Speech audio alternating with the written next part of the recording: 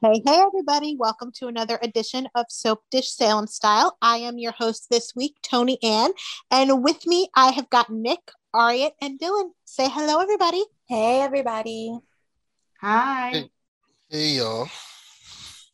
Once again, Michael is off this week, so I will be holding down the fort. He did, however, leave me a little note he wanted me to read to y'all before we get started. So here we go. From the desk of Michael the Maverick. My darling dishers, the nippy, shout out to Whitney, autumn air has set in, and of course I decided to vacation further south because I haven't pulled my furs out of storage. I lied to the gang and told them I was working, but they'll understand later. As I sip my champagne, I have been reading all the lovely DMs that have been sent to me over the past months, and I have two things to say. Like Boomerangs and Stefano Demera, I will return. I love each and every one of you. See you guys really soon. I would write a longer letter, but there is a waitress that is catching my eye, and darlings, I can't help myself. Ciao, Michael the Maverick. He's so dramatic. He really is. But we would not have him any other way, and you enjoy your fun in the sun and hurry on home. Michael. I miss you. Yes, we do. The podcast is not the same without you, but we will happily hold down the fort until you return. Having said that, we actually have a few interesting news items to discuss this week. I do love when we have a busy news segment as well as busy stories. So let us hop in. First things first, Day of Days will be virtual for the second year in a row. It will stream November 19th at 6 p.m. Eastern Standard Time on the NBC Facebook and YouTube channels. Are we excited? Where? Who wants to start? Well, maybe you should, because you're an international fan, so I feel like this is a really big deal for y'all since it's accessible and you guys get to participate.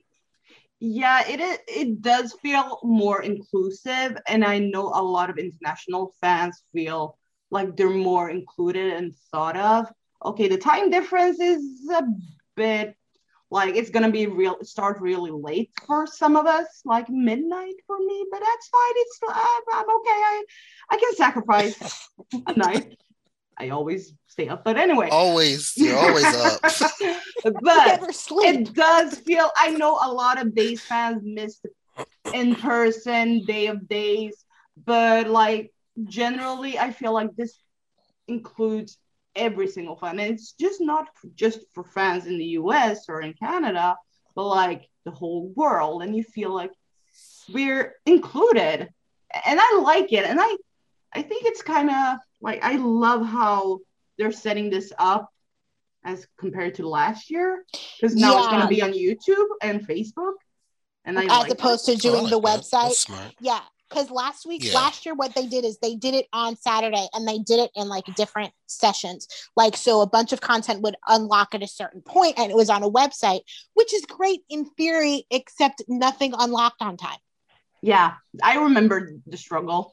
Because we didn't even know what time zone the clocks were set to. I don't. Yeah, that was a mess. I don't recall this. But because. So this is going to be so much better. They have been recording content for Day of Days for the last few weeks.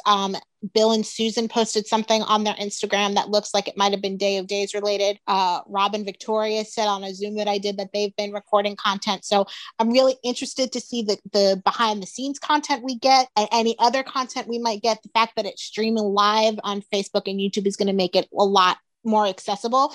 I feel like once you start the stream, you're just going to be hit with content after content after content, and it's going to be so much fun. I like that. I like that it's going to be on YouTube. It's kind of smarter in some way. Yeah. But with the other, you should just pick and choose what you wanted to watch. But for someone who's going to download the content, YouTube is easier, because I had to screen record everything last year. So it's going to be interesting to see how they do this. I want to see what quote unquote topics they have, or what they're going to show. Are they going to show montages? And I love Days. Yeah. I love feeling included. So thank you, Days.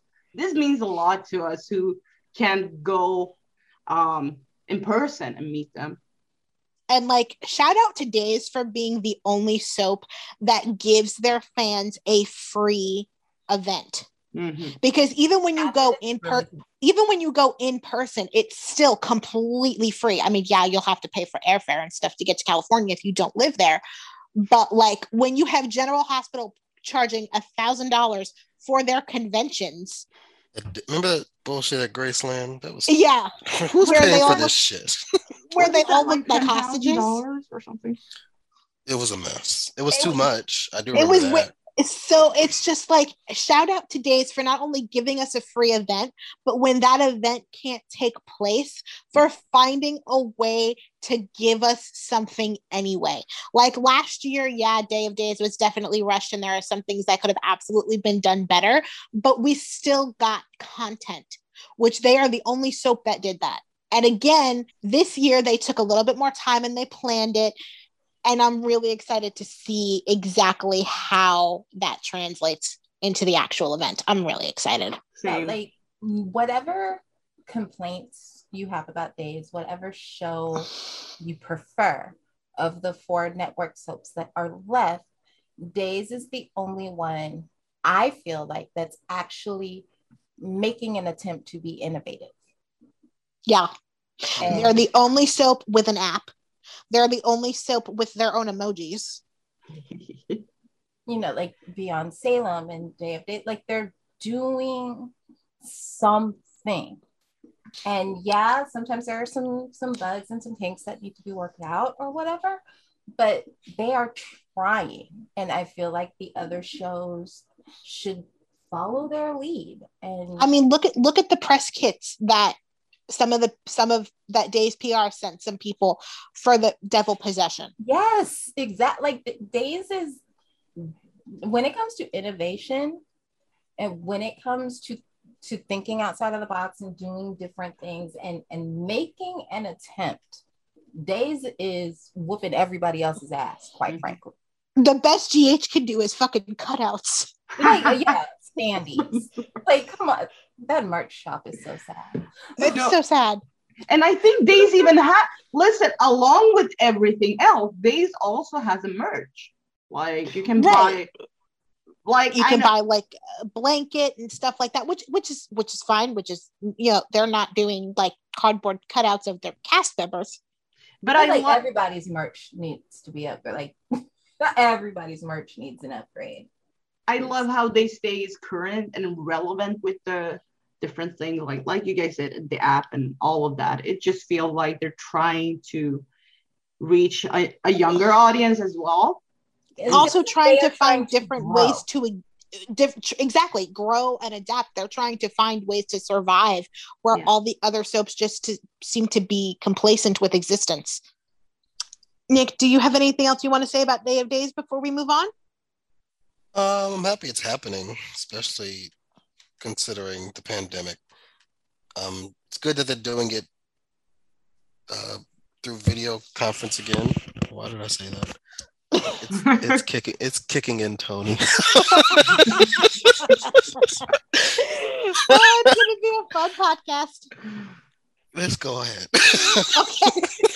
All right. Well, next on our list of things to discuss, Eileen Davidson will be making a pop-up appearance this upcoming week as the devil goes to new lengths to torture John, and it looks like the devil might be transforming into Eileen Davidson's version of Kristen. I'm excited. It's weird, but I get it. Like, wait a minute. Wait. Let me see it first. So when the devil goes into Susan, she will transform into Eileen's Kristen? I think so. I think that's what we're headed for. It's only on Days, or maybe not only, but kind of only on Days. What? But you know what, though? It's brilliant because it also allows them to be able to then use flashbacks that include Kristen. Yeah. I'm excited. I cannot wait. Yeah. See, that's what I thought the appearance, because the way that they phrased it, when they were like, appearance, that's what I thought the appearance was going to be. I thought it was going to be flashbacks of Kristen of that time of, the first story. This was not expected. So I'm just like, Yeah, because I'm apparently just gonna ride with it and see what happens. Apparently, during the Beyond Salem press junket that she did, in one of the interviews before Beyond Salem dropped, she mentioned working with Drake and Deidre. Now, we all just assumed that was at some point during Beyond Salem, but Drake and Deidre never worked together. Drake, Deidre, and Eileen did not work together in Beyond Salem at all. That's right. They didn't. Yeah, they didn't interact. She interacted with Anna and she interacted with Billy and Kyle. She did not interact with John and Marlena, which means their scenes were for the main show. So I'm excited. And I know not everybody feels this way, but I am excited. I think it's a brilliant way to be able to then use her likeness in flashbacks to the original story, because Kristen was a huge part of the original story. There are parts of the story they may want to flash back to that are going to involve her, which would be a little bit difficult to do, I think, without doing this. I think it's an easy workaround for them to be able to use her likeness without having to pay her extra. Yeah. So it works for me. I'm excited. I'm very excited to see exactly how this is all going to play out. I'm just along for the ride. And honestly, after what we watched air for a majority of this week, like pretty much anything is possible. Yeah. Yeah, I didn't bat an eye when I realized she might show up as Kristen in one of these episodes. It's Satan. Anything can happen. Mm-hmm. Literally. But I will say, transitioning from Stacey's Susan to Eileen's Kristen, if that moment in the promo is the moment right before her transition, that could be amazing. Oh my god, and it happens next week. Oh, okay. I'm so excited. Those scenes, to be honest. I know. And also coming up next week, AJ from Backstreet Boys will finally be making his appearance as the prison transfer driver and will be sharing scenes with Kristen, Ava, and Gwen. Smells like a prison breakout to me. How does Gwen end up in jail? Gwen doesn't end up in jail. Kristen contacts her. Gwen is going to be coordinating this from the outside. Why? Kristen and Ava. I know. That's what I. Wait, unless they know each other already. Kristen and Ava are in jail. Well, yeah, that much I know. I'm forming my thoughts in my head. Sorry. I thought Gwen was in jail, but now you're saying she's not. What's her relation to Kristen? Unless Gwen answers Xander's phone. Oh. I'm thinking that I'm thinking it's gotta have something to do with that moment in the promo that we all did not realize. I think that's where that moment comes from, with leaving her to go find Sarah. I think that's like a dream or a fantasy or whatever. I think it's gonna be a nightmare about Sarah on that island, and that's how Kristen ropes her into this. I think it's Gwen being her own worst enemy and finding out and not telling Xander, and Kristen figuring out that she knows. Oh shit. I mean, I like that twist. And because honestly, and that's the only thing I can come up with. And we'll discuss this more when we get to the story aspect, but Gwen at this point has nobody except Xander. So this is the perfect time for her to find out that Sarah's out there. With Xander being her lifeline, she's not going to want to lose him, which means she's going to want to keep quiet because she knows how much Sarah means to him. So she knows that if he knows that Sarah was never really unfaithful to him, he's going to take off like a shot to go find her. Yeah. And she literally has nobody else. They did this now, this reveal with Abby and the reveal of her secret now, to put her in a position to be able to hide the truth about Sarah. Because if she still had Jack, she wouldn't hold on to the secret because she wouldn't be alone. Does that make sense? Yeah. Yeah, it makes a lot of sense. Very messy. The way I need a BSB reference when AJ... Oh, I'm sure there's going to be more than one. I hope he sings. I had to figure out what that was. Backstreet Boys. Listen, I grew up loving them. So me too. I just need one reference, please. I think we will, considering who's writing the show. So, but yeah, I actually look forward to that part. I don't know. And I know he was excited about doing it because it was his grandma's favorite soap. So he was thrilled when he did it. I cannot wait. So it's gonna be so much fun. And then something else to look forward to. Marla Gibbs returns as the Paulina Abe wedding gets underway the week of November 15th. I'm happy, y'all. I'm excited. I'm so excited. We've got a lot of good stuff coming up for the month of November. Daisy's doing sweeps right. I can't wait for her to interact with Mardevil. I need it. Oh, that's going to be so much fun. And then Olivia gets a bad vibe from Marlena. Oh my God. She's going to send something. Oh my God. I'm so excited to see her again. Yeah. Yeah. Me too. And it makes sense because remember, like right around the time she got her star, she said she had just finished up working with Jack A on Days. So we assumed that she was on screen this entire time. We didn't realize that she left and came back. Yeah. I'm excited. Oh God, everything in the next couple weeks sounds so good. But now that we have talked about what is coming up in the next couple of weeks, let us hop into the discussion of what has happened on Days this week. Now, I kind of did our outline a little bit differently this week because a majority of the week was spent on Days of the Walking Dead. What I did was we're going to kind of touch on the characters before the undead started walking around Salem. Then we're going to focus on the undead, and then we'll focus on everything else. Make sense? Yeah. For me. It makes complete sense. It just sounded crazy as you were explaining. Honestly. But, you know, that was kind of the show this week. This show. All right, so first things first, Abe and Nicole catch up in some really sweet scenes that we absolutely need more of. I love this relationship. James and Ari work really, really well together. I could have done without the Wraith propping. But I loved their scenes, and I love that like he has no time for EJ. I said it. That was so cute. It's like when she said, "I'm seeing someone," and his first question was, "Is he worthy?" My heart. That's my daddy. That's such a dad thing. I love their relationship. I want more of it. Like I want Brandon back. I want them to really start playing the connection. And James wants it too. He wants Brandon back. He wants Faye back from the dead. Like he would love for them. Right, she's dead. Oh my God. Yeah. Listen, when you said that, I was like, what? Fake Wraith killed her. Yeah. Oh shit! I forgot Fake Wraith killed her. Yeah. Technically, it's EJ's fault. Oh. Yeah. Yeah, Nicole, get away from both of them. No, but she has a lot of reasons not to hold EJ in the highest esteem. Yeah, which I know some EJME fans don't want to recognize, but it is what it is. Yeah, that's what makes EJ interesting. Yeah. I really did like the Abe and Nicole scenes. I also like the realism of them playing it like we know we need to do more of this. Hopefully that was a hint of we getting us getting more stuff from them. But I would love Nicole to be there for him when his world drops out.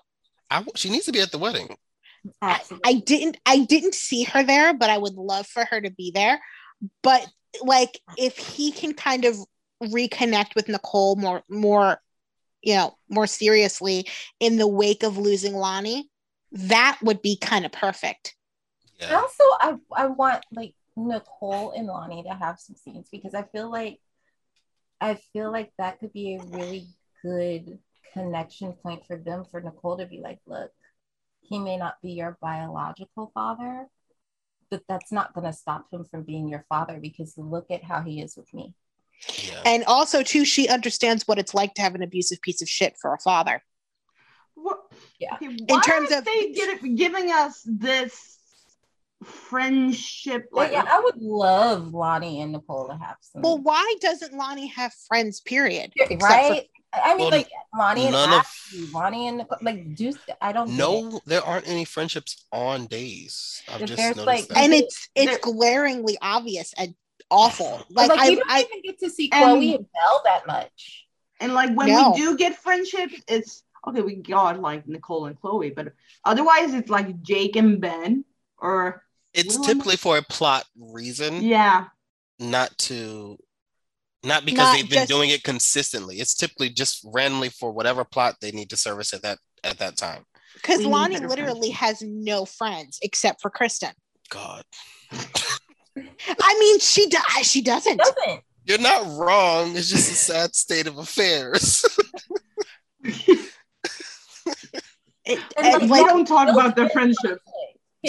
That is built-in conflict right there. If Lonnie and Nicole had been allowed to be like pseudo sisters and close, Lonnie's friendship with Kristen would have been more drama. Yeah, that's family. Now you have family drama. Yep. Mm-hmm. And it's so easy, and it's not like forced or contrived. It's right there. Like just like if Brandon were here, Lonnie's friendship with Kristen would be like it's so weird. It's right there. It's weird to think how islanded she is to Eli and Eli's side of the family and her family, but nothing it's weird. Like they don't do friendships, and I don't know if that's a byproduct of how fast they film now, so they don't have time to film things that don't service the story, considering how much of scenes actually get cut. I don't possibly know. I think there's a way to play up or beef up friendships across the canvas while still servicing the story.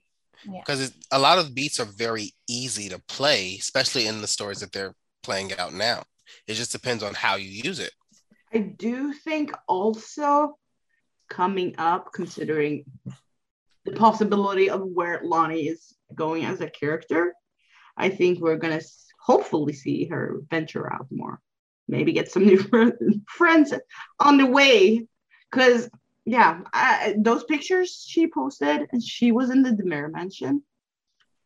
Like, which pictures she posted? Sal posted a few pictures last month, I would say. And she was in the DeMera mansion set. I did not did you realize that was the DeMera mansion. It is. Oh. So I'm kind of thinking whatever comes up for Lonnie, hopefully, if that's what we think, maybe she gets friends along the way. I mean, hopefully they're crazy with Kristen. Or they're building up an Abby Lonnie friendship finally, since Marcy and Sal are such good friends. Like it's literally right there. So I hope we get something, because when it comes to friends, Lonnie needs some new friends. But then I think about the state of the show. No one basically has any friends if it, like Nick said, if it doesn't serve the plot. It's glaring, because on days it would be such an easy thing for them to do. And it was such an easy thing they did do. So now that they don't do it anymore, it's glaring. Like in the 90s, Billy, Kristen, and Jennifer were such close friends. Yes. I mean, not even reference that on Beyond Salem. Not even that far back. Like they used to write friendships like a decade ago. So like, I don't know what happened. I mean, they started one with Ben and Jake, but they dropped it for a long time and then just brought it back up. But it was specifically to service a very specific plot. So they can do it, but they do it at convenience. Their entire friendship, you could also argue, was to service a plot, because that was our way of being introduced to Jake. Yeah, true. But it's something coming into existence like that doesn't mean you have to drop it once the quote unquote story is finished. Well, yeah, I think they pivoted Jake out of mechanic orbit into DeMera hell, and well, he needs to go back to being a mechanic. Yeah. Speaking of Jake, however, Jake is cleared of any wrongdoing in Abe's shooting and the Philly murder, but Rafe is still holding him, and Gabby is not pleased, and I needed her to get the fuck out of that interrogation room. Yeah, I was just so annoyed with this all week. It is. Oh, like Gabby, just why? The point of like, I don't care. Whatever. I didn't even understand why Rafe was still holding him, to be honest. Probably paperwork or something like that. But like, I need Gabby to have a seat and shut the fuck up because she talks way too much. and the fact that she's right is, I mean, yes, she was right about Ava, but like part. She's right, but you don't care because she's neglecting to mention the fact that she started this entire mess in the first damn place. She lacks so much self-awareness at this point that I really don't care if she's right about Ava. I mean, she is, but like, it's getting so frustrating because I'm gonna ask a question, and I might get flambéed for this, but Nick Dillon, you can answer this better than you'll be able to answer this for me. Is she our Carly? Is she what? Yes. Is Gabby our Carly? The only difference is that Carly admits that she's a judgmental hypocrite. Touche. Carly's never held back on that. like self-awareness is not really her bag, but she admits that, yeah, I'm do as I say and not as I do. Whereas with Gabby, it's like, what do you mean I'm do as I say and not as I like? She doesn't own any. Like, if she owned it, it would come off differently, but she doesn't own it. Like, she takes accountability when she can work it to her advantage. I was watching the scenes and I saw some of y'all tweets about her being irritating. I was like, I don't see it yet. And then I remember the exact moment it got to, okay, yeah, I see what they're talking about. And was it before The Walking Dead or after or during? It was before that. Because she was just going off on Rafe about Jake. And I'm like, she's right, but shut the fuck up. Like, just like, it just triggered me. Like, doing you a favor letting you even be in there. Yeah. Listen, for me, it started before, during, and after like the days of The Walking Dead. But when listen, I wanted Nick to smack her with that shovel because she was so annoying. Well, we'll get to that later. But like, the whole week she annoyed me. She just didn't shut up. Like, so also, if the charges have been dropped against Jake and it's exposed that he was involved in Zanetti's murder, that kind of like kills Ava and Philip's plans, right? Yeah, Ava and Philip's leverage has officially been neutralized because Abe not only was able to verify that Carmine was the one who shot him, he also said that he overheard Carmine admitting to being the one who committed the murder in Philly. I probably should have waited until you read the next part.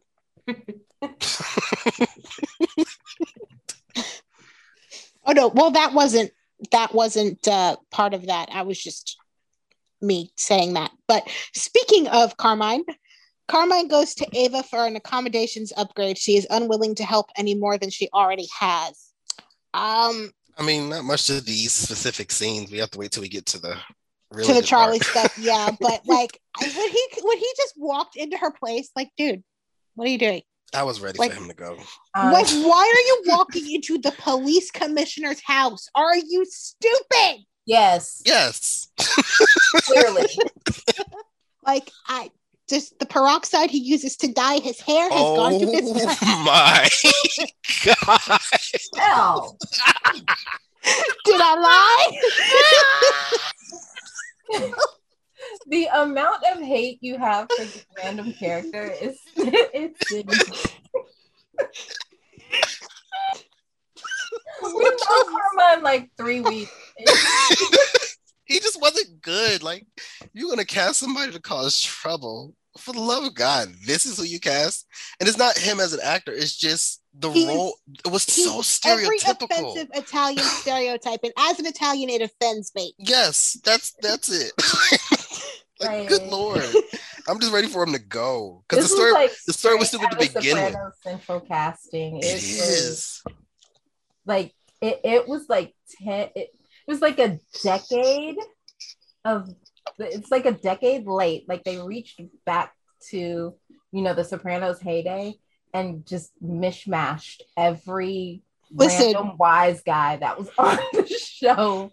I kept hearing if Zach Morris from Saved by the Bell were a mobster, it would be this guy. Oh wow! Don't do Zach like that. Damn. Zach Morris is trash. Well, that I don't disagree, but I kept hearing the words "forget about it" in my as he was talking every scene. It just was weird. It was, and he shares a name with two of my relatives, and it just irks my soul. Tony is like Jordan, and I took that personally. It is personal for me. Moving right along, Allie and Trip discuss her inability to say "I love you," and the one thing I want to say about this scene, I really wish we had seen the Trip Chanel conversation that was referenced in this scene. Yes. Can we stop cutting scenes and then referencing them later? Like, please, for the love of Christ, can we just not? Because it's annoying. I thought I missed something at first, and then I was like, no, I didn't. Yeah. I've been here. No, I knew that because they randomly popped up, like, because usually whatever airs before the theme and immediately after the theme, that's what you're going to see for the whole episode.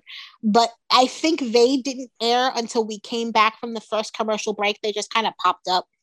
And I was like, okay, something definitely got cut. And I was just like, why do they constantly do that? It annoys me. I'm glad they kind of had the conversation. It would have been nice.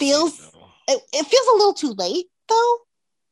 Not too late, but like it should have happened sooner. I mean, probably. Yeah, there's an obvious. Sorry, she go ahead. Can't say it because she doesn't feel it. It is what it is. Thank you. I was gonna say that there is a reason why she can't say it, and that's because I think she cares about Trip. Yeah. I think she maybe loves him. I don't think she's in love with him. Exactly. I think she's in love with Chanel, and that she doesn't want to admit it. Exactly. She's in denial. I don't even know if she's in love with Chanel yet. I just think she's not in love with Trip.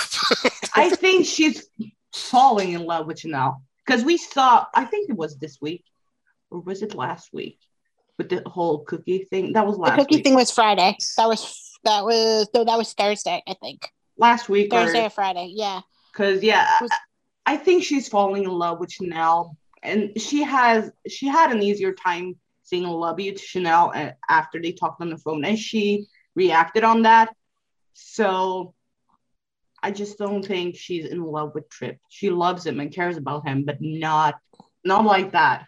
So that's the reason why she can't say it or couldn't. And I think she's giving herself a really hard time because she wants to be in love with him. Yeah. But she's just not, and she doesn't. I don't think she fully understands why she's not saying it. So she's trying to make herself feel something that she doesn't. Yeah, she's trying to talk herself into it. Yeah. All right, and now we move on to what took up a majority of this week. It is Days of the Dead as Mar-Devil raises 3 villains from Salem Pass to wreak havoc on Halloween. First up, we have Charlie. He has a couple of personal scores to settle. First up, Ava. He walks in as Carmine is attacking Ava and kills him, and then tries to kill Ava, who flees.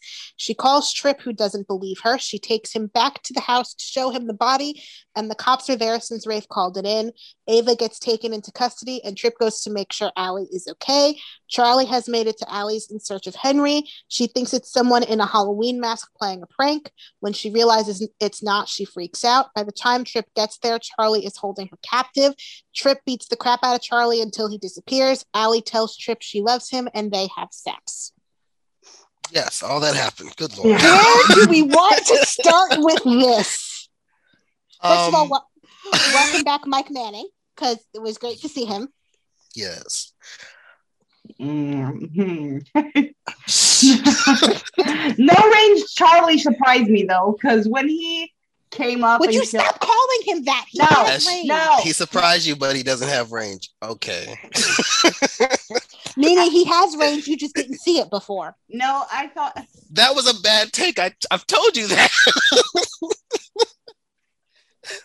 We'll agree to disagree on that. But he was good on the first episode, but the second was we are no longer validating your opinions because leave me alone, okay? That's my opinion. But anyway, you don't have a problem with Homeboy's bad Christian Bale cosplay, and then you have the nerve to tell us no, it's bad sometimes. I disagree. Let's not break him up right now. Your opinions are no longer valid. Anyway, I'm just saying. Charlie surprised me when he came up like that and killed Carmine. But let me just say, Ava is my girl, because the way she just bolted right out of like the house. She did what black people do. She puts a chair over on the way out. Yes. I was like, go, that's my girl. We're not standing around to have a conversation. I don't need to catch up with you. I don't need to know why you're here because you shouldn't be here. And if you're going to be here, I'm not. Like initially, I was like, oh, Nicole has the best reaction because she screamed. She was like, ah, and fell down the chair. She literally fell out. But we'll get there in a second. Ava had the best reaction. Like, we're not going to have a chit chat with that Walking Dead zombie. I'm out. Do whatever. I'm getting the hell away from And kudos to Tamara Braun because, like, she was effectively unnerved and almost came across borderline crazy. And Tamara played that really well. She did so good with these scenes. Like, her reaction was the most realistic. She ran out of there so fast, took down the chair on the way because, like, she has to have that 3 seconds advantage when she runs out. So, and so something you said, Tony, about the way she played it. That's why I didn't have an issue with Tripp thinking something was off because she was acting the same way after Charlie drugged her. So it's completely plausible that something happened or she had a relapse. Plus, Tripp is like Captain Very Science. skeptical. So, like, if it's not right in front of his face, he's just not going to believe it. I wonder how he's going to explain the fact that he saw his dead brother and beat the crap out of his dead. Like, I mean, he went frying pan. He went ham. That was Allie picked it up first. Go Allie, because she picked it up first. And can we talk about, like, she was understanding. First of all, I love the fact that Allie thought that it was a mask. Yep. That makes sense. The weird thing is all of their suggestions were completely plausible. Exactly, because it's canon to what's existed on this show. Yep. So, like, because when I originally saw the spoiler picture of her touching his face, I got very skeeved out because of what happened. But in the context of the scene, it made complete sense because he's like, yeah, I'm not a mask, and here's proof. Touch my face. And then when she went off on him, when she said, I thought I would be fined for excessive celebration for attending his funeral, I died. I was like, that's my girl. And then, like, wasn't that the same thing Victor said about Bonnie? Yeah, I think so, but it was hilarious. And then, like, I love the fact that she wasn't afraid to get in his face, but then there were moments where she was absolutely petrified, which made complete sense. Yeah. The only thing that she did that didn't track for me was when he left the room to go search to find for Henry. She knew that Henry wasn't there. She could. The way I would have been on my Shelley Ann Fraser. Yeah, she He'd definitely have come back laugh. to an empty room. He'd have had to teleport to wherever I was. I would not have been there anymore. I don't think she fully knew Henry what was happening. There. Yeah, like I get it. It was a shock, but like the way my sense of self-preservation is set up. I don't need to stick around to figure out what's really happening. We'll figure it out when we run to wherever we're running to. Like, and we're not even running to a destination. We're just running.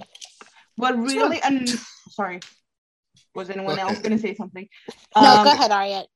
What really annoyed me with these scenes, it's that they had Trip save her. And it pissed me off because I actually wanted Allie to be the one to save herself, considering what Charlie had done to her. And like, it just infuriated me to have Trip show up and be the hero, quote unquote hero of the day.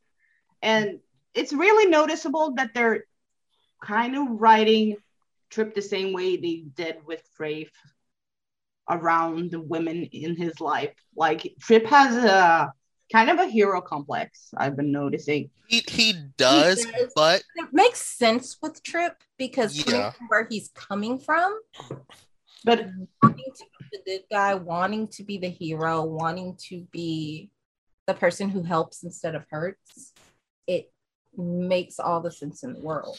But also, Trip said it himself.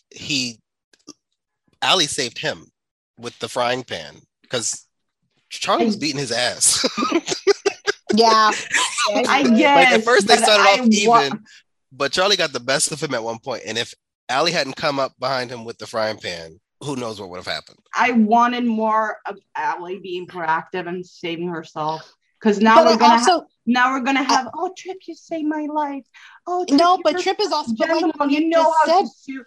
Like Trip is laying that on about what she did. And it wasn't so much about you saved me. It was, what if I lost you? I didn't like how these scenes played out because I felt like this.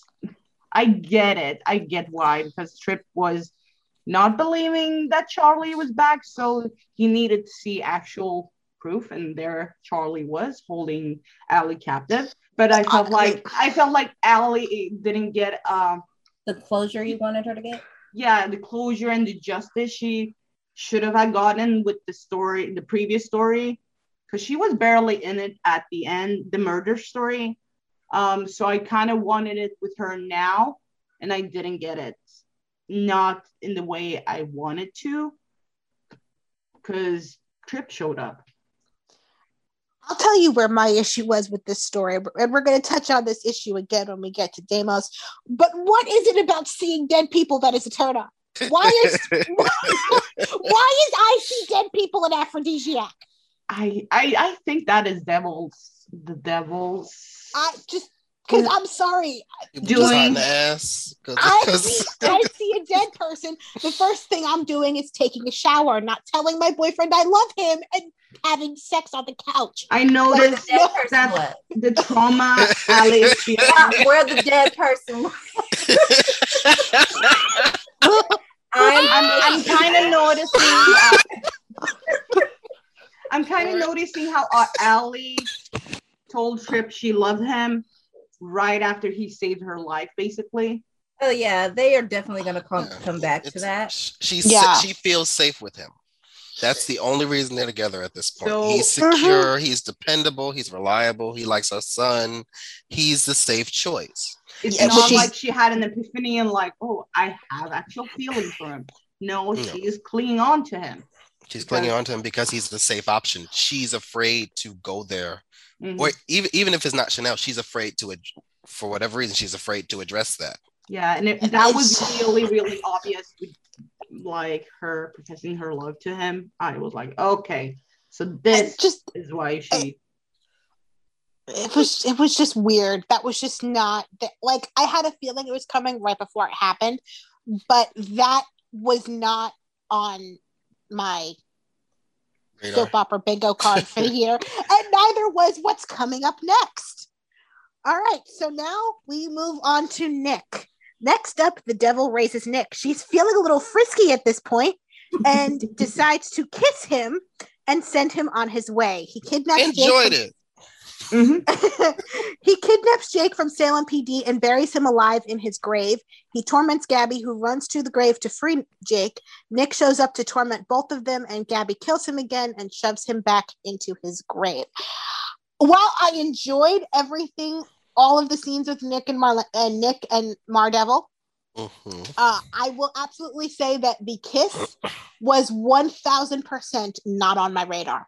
Yeah, I did not see that. I wanted to be I wanted to be a fly on the wall when Blake and Deidre read that script.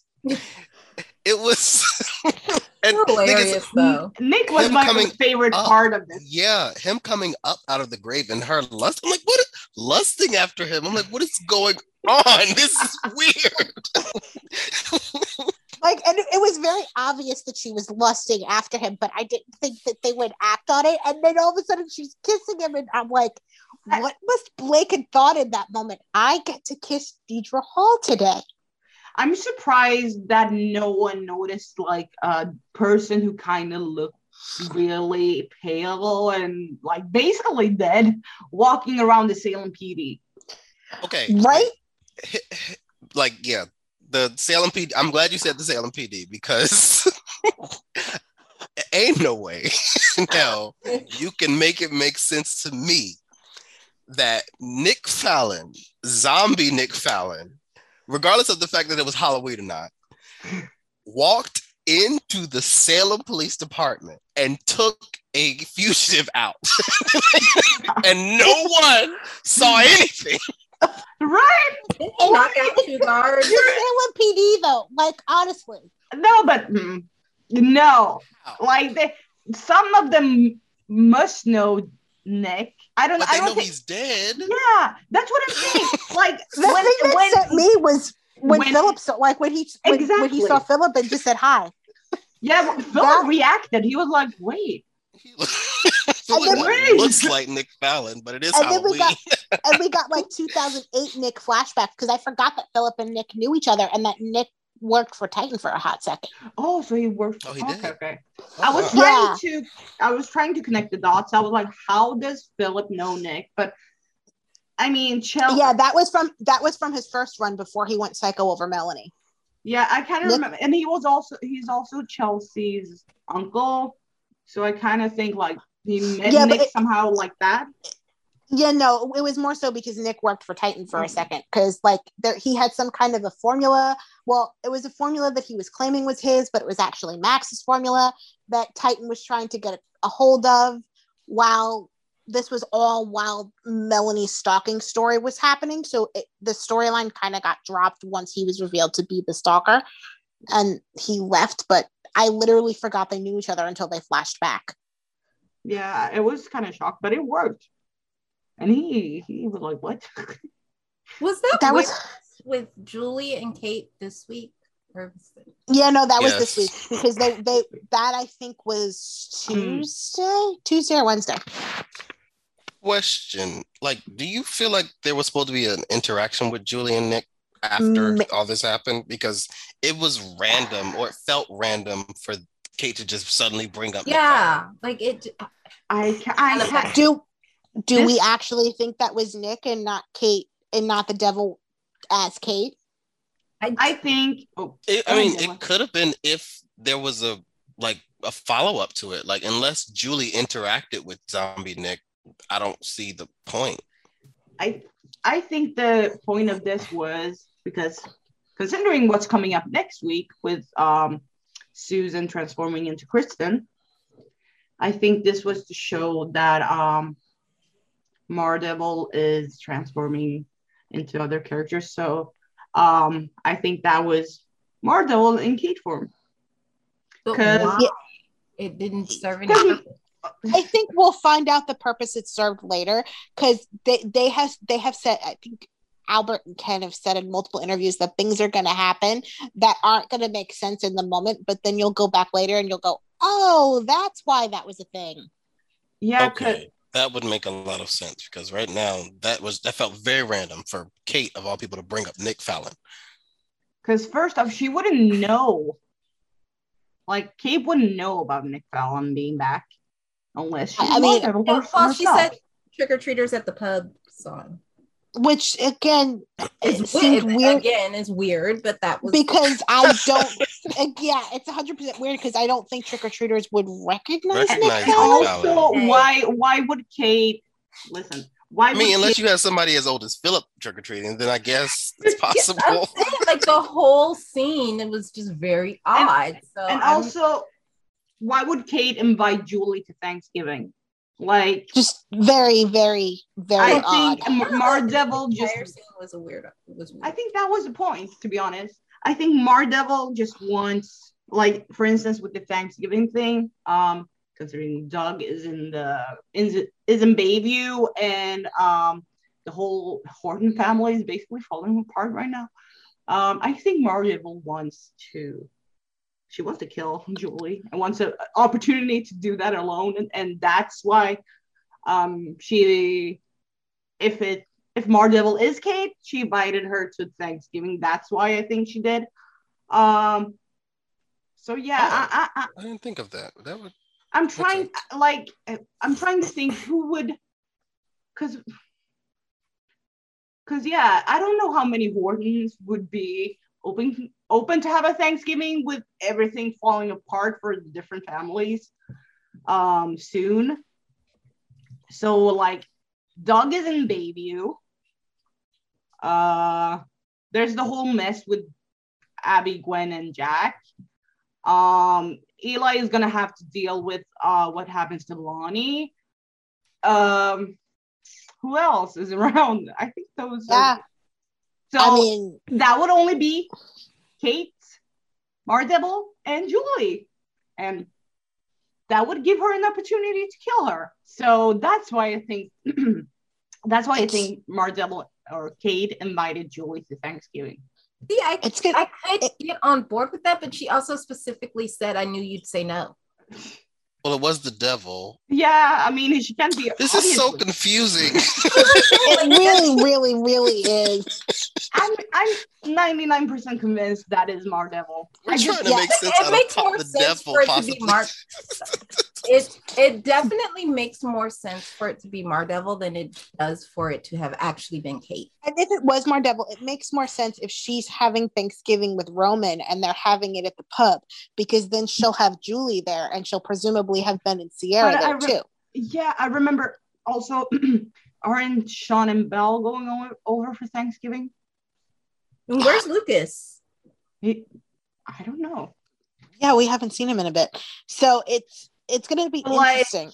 Why would Kate invite Julie if there's going to be at least maybe a few now that we think about it? Like, it doesn't make sense. So that, because of the reason that it doesn't make sense for her to just randomly ask her, that's kind of why I think it's not Kate. And we need Kate to pop up and Julie question her about it. And maybe that's coming up soon someday. I guess we'll see. Is Julie present for the wedding? I thought I saw her in the promo. Oh, I don't think I have to look again. I don't remember. Because Kate is there. Kate and Roman are there. Kate and Roman are there. Yeah, both of them. But like, I'm talking about what if she mentions like, oh, so what are we gonna do about Thanksgiving? And Kate would be like, huh? Like, I kind of want that. But yeah. It's going to be very interesting indeed. But moving on, we have one more undead to speak about. Deimos is the last to be arisen from the dead. Deimos wants revenge on Nicole. And after spending way too long talking to a dead man, she finally has enough and stabs him. Once he's dead on the floor, she calls Rafe. By the time he gets there, Deimos is gone. Rafe and Nicole talk about Deimos and Ava and end up having sex on the conference room table. Just why? The Deimos return was trash. I hated it. Yeah. It literally served no purpose. No purpose. It's begging on the conference room table was the purpose. That's what I was going to say. And I said I blamed this shit on the devil, and I well, what aired. That's possible. You were right. And no matter how you look at it, because the devil is the reason that Carmine is dead, which is the reason that Rafe is doubting Ava in the first place, which puts him in the headspace to say, fuck it, I'm just going to take what I want. And then you have Nicole in a very bad headspace after having just seen Deimos. And I forgot that there's literally only 3 people who know what Nicole did. Brady, Deimos, and Eric and Victor. That's 4. Victor knows? Yeah, Victor knows. Brady told Victor what he did. I was gonna say, why didn't he throw her in jail? But he probably was relieved that she killed the brother he didn't care about. Right. But that's what Brady used against her to get her to leave town. That I remember. Yeah. So I didn't care for this. And Sammy knew because Eric stupidly told Sammy, and anyone tells her anything, I don't get it. He's such a dumb ass. And then they tried to use it against her in court, but Eric lied and said it wasn't true. So that's why it's still not public record. Yeah, this part, no. It was literally preamble to Rafe Nicole sex, and that's why it sucked. And that, I'm sorry. But also, why are these zombies so fragile? Nick was the only one who the was. horror fan in me is kind of offended. These are the most, y'all are fragile. I don't. And Charlie teleports. Okay, so Nick does too, apparently, because I don't know how else he got Jake the hell out of Salem PD otherwise. Okay, so she stabs him in the chest. Cool, he doesn't have a heart. Yeah, why doesn't he They should have been. Sorry, think of that, Dylan. Listen. But my favorite part was there was a scene where Rafe is like, zombies don't bleed. Cut to Trip beating the crap out of Charlie, and Charlie's bleeding from the head. He was bleeding? Yeah, he had blood on his head. Well, maybe Brady was wrong. Whoever said it, I don't think it was Brady. No, but they should have been. I think Nick was the scariest one because he was so amusing in a way. But it was between Nick and Charlie for me. But Deimos. If I had to rank them, it's Nick, Charlie, and Deimos. Same. Yeah. They could have kept Deimos, to be honest. And Nick and Charlie were extra creepy for me because they were rapists and attempted rapists going after their victim, which added an extra layer of creep to me. Yeah. This was just, and I loved the use of flashback that they had. They flashed back to at least to the first attempt that Gabby had made on Nick's life because they couldn't really flash back to the second one because too many people were around that aren't currently on the show. Oh, because I was thinking, where's the scene where he was shot? Actual death, yeah. Yeah, I think there were too many people in the square that no, aren't not on the that show part. The part where he's standing by the park and gets shot. I don't know exactly where he was, but that scene would have worked. He got shot in the little town, the little thing off the square, and then walked himself into the main part of the square and collapsed into Julie's arms. What I think they might have done with that was because it doesn't show Gabby actually shooting him, does it? No. Didn't him actually getting shot happen off screen and we just saw that he was shot? Yeah, exactly. And then I think they wanted to show Gabby in the scene with him. That's why. And then even when she flashed back to it, it was from her point of view. We saw her loading the gun in Sonny and Mill's apartment, which that part of the flashback they did show. But the actual part where he was shot we were her, so we didn't actually see her. So we never saw when we found out that Gabby had shot him. We never saw a flashback of her actually doing it because I wasn't watching back then. When we flashed back, I believe the camera was the shooter. So we had Gabby narrating it, and we were basically the shooter. Okay. That makes sense. So yeah, but I think the Nick part worked the best, and especially with Daredevil, that was hilarious.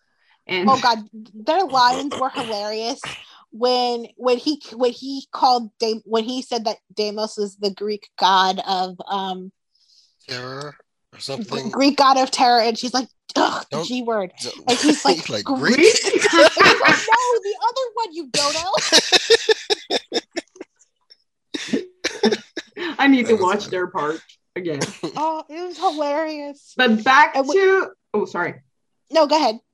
I was gonna say back to the Deimos part or the Rafe and Nicole part.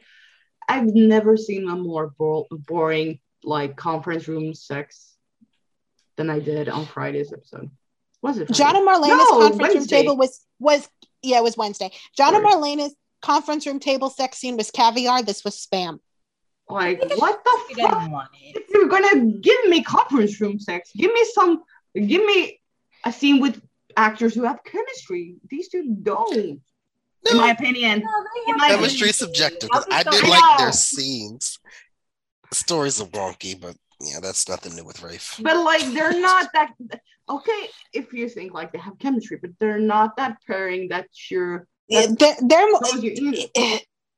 not the screw on a conference room table couple. No, they're not. That's not something and they never will would be. Even if the story surrounding them right now was great, they're not that kind of couple. They're more like Ross and Rachel. It was literally terrible. The one thing I will say though, when first of all, I thought that she was going to think that the bear was talking to her when Deimos first started talking, and then when she turned around and she saw him and she screamed and she fell out of her chair, I lost it. It was hilarious. Then she was way too calm and stood there talking to him for way too long before she plunged the scissors into his not heart. His not heart. I'm just saying, I've watched way too many episodes of and read way too many copies of the comic book of The Walking Dead for these zombies to have been this fragile. Like, that's not how that works.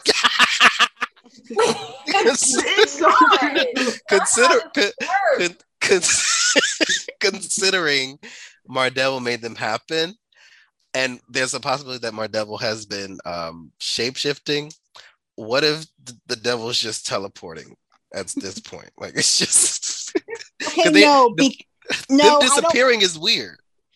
Yes, it's weird, but I'm talking about up to their time was up, because the devil said you literally have one day. So I'm assuming that once their time was up, they just poof and disappeared. Because the devil shapeshifting into her granddaughter's rapist, no, thank you. It's bad enough that she raised him from the dead, to have been turned into him and to then be no. Just these are things that we don't want to think too deeply about, because like, I was going to say something and now I'm not, because I don't want to ruin it for everybody. No, go ahead, say it. I mean, they had Marlena, who is a rape victim, tonguing down a rapist. Ooh. Oh. So this is what I'm saying. We don't want to think too deeply on anything that's going on right now, because there's levels. Like, once you start digging, it's you start finding ache, and we don't want to do that. I mean, that's not something Marlena would ever do normally. That is 100% something the devil made her do, and we can just accept that. And we're moving on. Because, like, I really wish I could have seen. I wish they would have done an app segment about all of this. I want to know their reactions when they read the script and found out they were kissing. I know Blake tweeted something like this was a moment of his career and Deidre was great to work with and a great kisser, which I found hilarious, but I really wanted to see her face when she read the script. I'm gonna be kissing who? She's got to be having a ball. Oh yeah, totally. She's having so much fun. I was gonna point out before we seem to have talked about everything, but I was gonna point out that we haven't talked about because it's kind of tied into this, especially with Carmine being killed by Charlie and Ava being a suspect. But we haven't talked about Eli, Sean, Philip. Oh yeah, I did like the Eli Sean conversation. I love anytime they get to interact. Like, can we get more of this, please? Yeah, they can be friends and cousins and colleagues. It works. I love their scenes, and it broke my heart seeing my two other favorite like characters not getting along. Philip and Eli. Philip was just like, well, Philip is a Kyriakis. Kyriakis don't have time for cops. But like, and Eli was not feeling it. Eli, this whole week, he has been like, "Fuck everyone! I just want to go home." I mean, when he's literally having to sit there and listen to Ava talk about seeing her dead son, like he knows it sounds ridiculous, and she's not changing her tune. Yeah. Sean was like, "He's dead." You know that he's dead, right? was it Sean or Eli who said Charlie who? I think that was Sean. Eli said Charlie who. when they were outside the house and he was asking Ava and Trip what happened, and she said Charlie showed up. He was like, Charlie who? You're so done with this thing we're now trying to hear. Like, if you look at Eli, he looked so tired. He was like, "I'm over this." Listen, Lamone, between Lamone's face and Robert Scott Wilson's face on certain scenes this week, I was on the floor. They have the best reactions in the whole cast, bar none. Because Eli is like, he always reacts to the Salem craziness, and this week was no different. He was like, was Eli standing there with Sean when Jake and Gabby came in? Yes. Because Sean was like, "What the hell?" Yeah. Gabby was like, "It's not what it looks like." She was like, "Well," he was like, "Please do tell." Like, I want to hear every single detail of what the hell just happened. How do we think this is all going to be explained? I have no. Fingerprints have to disappear. I mean, do zombies have fingerprints? Yeah, that's what I'm saying. Because, like, okay, so the knife clearly was from their kitchen, so it would make sense for Ava's prints to be on the knife. But Charlie's the one who stabbed him, so theoretically, his prints would be in the. Wouldn't his prints should be in the system? Wouldn't they? Well, yeah, he's dead, and he was a murder suspect. He was a rape suspect and the subject of a murder investigation. He's absolutely been printed. So, like, theoretically speaking, his fingerprints should have been there, but magic. At this point, I'm everything I cannot explain with logic. I'm just magic.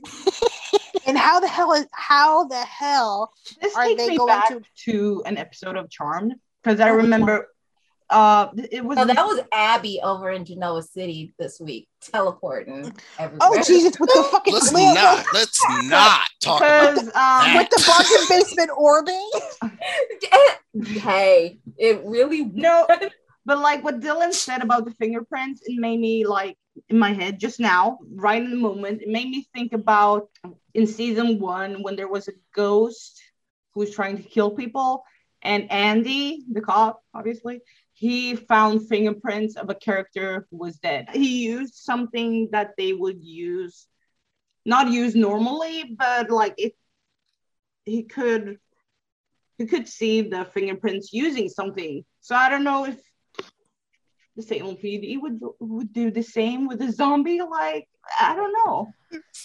I mean, Ava winds up in jail with Kristen, and this breakout happens, I'm assuming, as they're being transported from the Salem PD jail to Statesville.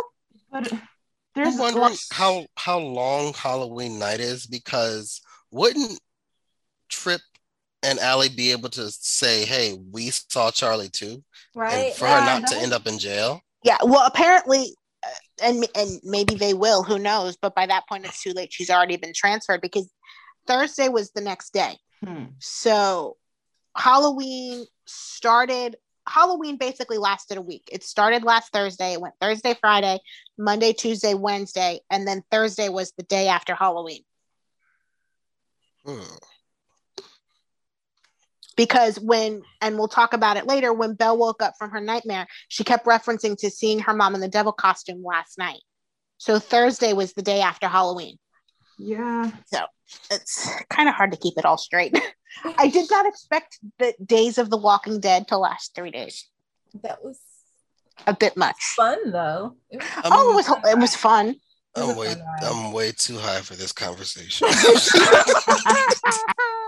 But I did enjoy Mardevil and her merry band of ain't shit niggas.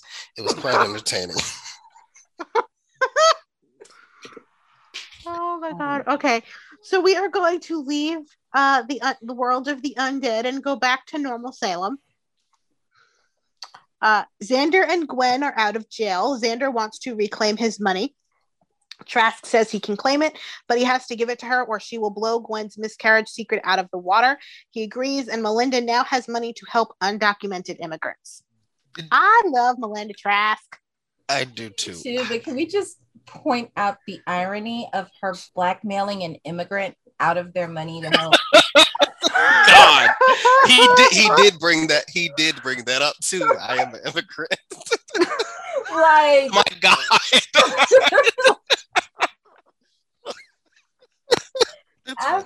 I'm sorry. The levels to this. Wow. Like, I'm not mad at I'm just saying it that's a moment. And Trask and Xander play really well off each other. Paul's having fun with this. Yeah. Yeah. And he's like what you want to do with the money is great, but why does it have to be my money? Did they explain how she found out? She overheard them when Gwen and Xander saw each other last week, and she allowed them to have those 15 minutes. She was listening. Smart. Which thank you should have known, right? Like who has this kind of a conversation in a room that has the potential of being recorded anyway? Yeah, I was nervous when they were having those conversations anyway, because I thought either someone was recording them or someone was going to walk in. And it's so it was so and you can tell it was a plot point, because remember when Gwen had gotten arrested and she thought that they were trying to trick her into, who was she in the room with? And Sean and Abby. And she thought they were trying to trick her into confessing, and she started yelling. And she was like, "You're not gonna trick me." So it's like you think that she would have that in the back of her head, because she's clearly is a suspicion that she's had before. It was just, it was one of those things where you But I love that came back around, because a lot of times when people have inappropriate private conversations in public, they never actually have any consequences from that stupidity. Yeah. And now they have. Right. So I applaud that. Yeah, we've been watching people yell secrets out in the open for decades. Yeah. I mean, it doesn't much matter, because as we're going to come talk about, the secret comes out anyway. But it's nice to know, and it's showing another layer of growth for Xander, because Xander would never give money up for anyone. And also, isn't this the second time he's given up his money for her? He was going to pay it to EJ the first time because he needed a lawyer, but he was in jail because of what Gwen did. Mm-hmm. Like, he's very much about protecting her, which I like. Going to make it so much worse if she finds out about Sarah. Yeah, and says nothing. Because he's sacrificing all of this to make sure that she's okay, and she couldn't trust in that enough when he's done everything to show her that he supports her. She doesn't have enough faith in them to believe that he would still be there for her, even though it's Sarah. Yep, and it plays into Gwen's pattern of destroying. I remember Dylan said this. Gwen will destroy her life before anyone else does. Because she will do things that she doesn't have to lie about. Like, there was no reason for her to originally lie about Abigail and the miscarriage. There's going to be no reason for her to lie about Sarah. Just tell the truth and let the pieces fall where they may. But she is her father's daughter, and self-destruction is an Olympic sport. Yeah. Yeah, she got it honest. She did. I mean, she did. I need Xander and Gwen to stop making out on that couch. Get a room. Yes, that was that was Xander's horny ass because Gwen said, "Let's go upstairs." I know. That's why I'm saying get a fucking room. Listen, I have been skeeved out watching people make out on that couch ever since Sierra was raped on that couch. Why is that couch still a thing? Listen, I tweeted it, but I don't think anyone saw it. They need to burn down the Horton house, starting with the couch, and remodel it. I don't want it gone. Just give it spruce it up. No, get rid of that couch. But the couch rest of the can go too. No, that couch can go. Everything else is iconic and can stay. Gone. That couch should have been gone because I'm sorry, Sierra was sitting on that couch in her scenes with Julie a couple weeks ago, and I was completely skeeved out. That couch has to go. Like, I hated the fact that the character was raped to begin with. I hate the fact that she was raped in that house, and I hate the fact that that couch still exists. All of those things. Yeah. But speaking of Gwen's secret, Abby is still suspicious of Gwen. Kayla lets her into Snyder's office, and with the help of Chad, they find Gwen's original medical records proving she miscarried before she fell. They head over to the Horton house to confront Gwen, who denies until she can't anymore. Jack is horrified and wants nothing to do with her. And Marcy Miller came to slay these scenes.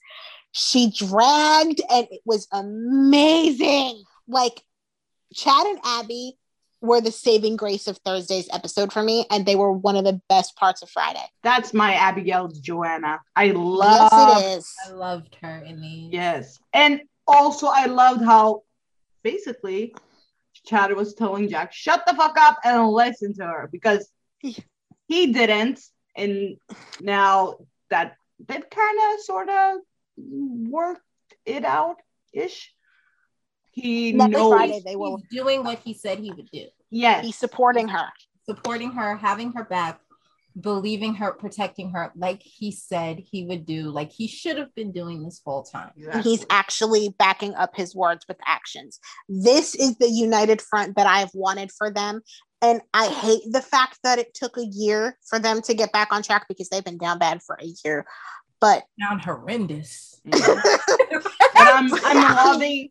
I know a lot of Chad fans have issues with the writing for them, and I can see why they would have, but I'm loving how they're written as a united front right now. Yeah. This is the Chabby for me.